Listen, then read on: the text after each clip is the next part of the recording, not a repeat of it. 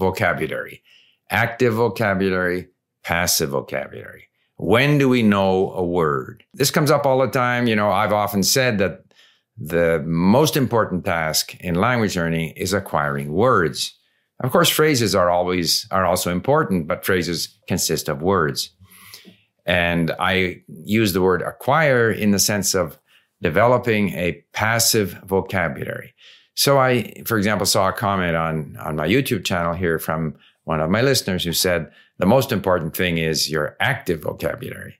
And often people say, if you don't use it, you have to use it right away. If you don't use it right away, you won't learn it, you'll lose it.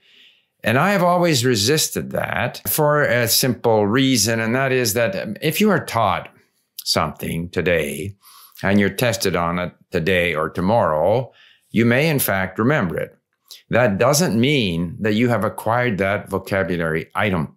Doesn't mean that you will remember it a few months later. I've stressed always that the process of acquisition is much fuzzier than that.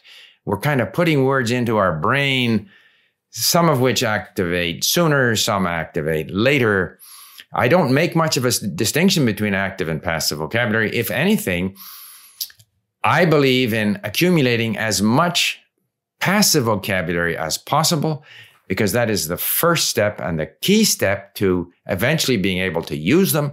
And if you don't have this passive vocabulary, if you don't have comprehension, it's very difficult to have conversations with people, because most people, especially if you're speaking to native speakers, they will have a much larger vocabulary than you have. And even in your own language, you have a much larger passive vocabulary than active vocabulary. So the passive vocabulary is an important part of, where you are in the language. And we shouldn't just focus on what we are able to use today, may not be able to use tomorrow.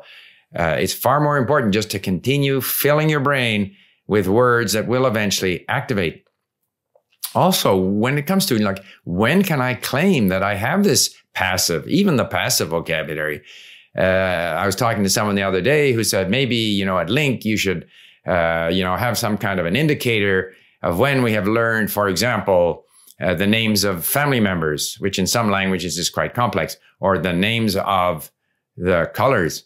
Well, even leaving aside the fact that those things are very difficult to learn and not all that useful out of context, you'll only acquire them gradually. But even if how do you know that? Just because I saw, if I'm on LingQ and I saw this word which represented, my mother-in-law and my, somebody else's side of the family or whatever. Some of these languages have very complicated words for cousins and brothers and older and nephews. But even if I remember them on one occasion, it doesn't mean that I'll remember them on another occasion. Far more important is to keep track of, and this is what we do at LingQ, the fact that people are continuing to expose themselves to the language, are continuing to, pile words and phrases into their brain, increasingly creating these sort of neural connections, which at some point will, create, therefore, an active bit of vocabulary that you just naturally recognize. Not because you were tested on it, but because you naturally start to recognize it in your reading and listening. Often that'll mean at LingQ that it's a white word now. It's no longer highlighted in yellow. You just naturally know what it means. You don't even think about it, or at least you know it insofar as a certain context is concerned. You may not be aware of the full range of meaning of that word, but you at least are aware of it in that context. Eventually, as you see that word in different contexts, you'll become aware of the sort of broader scope of meaning of that word. But testing you on, what does this mean now, to me, is not a meaningful sort of measure of where you are, but it is a sort of reflection of how languages are taught at school. We're constantly being tested so that the teacher can show the parents and the school administrators that the kids are learning something. And after 10 years of that kind of language instruction, very often the kids still can't speak the language. Far better to just load it all in there, let it sort itself out. When the opportunity arises, when the need arises, lo and behold, things start to activate both the active vocabulary, which was hiding there somewhere, and the passive vocabulary.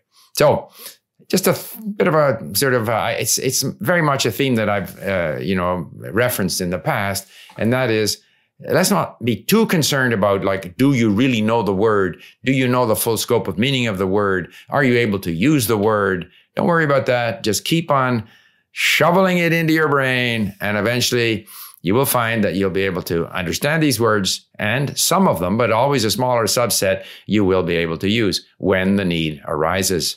Thanks for listening. Bye for now.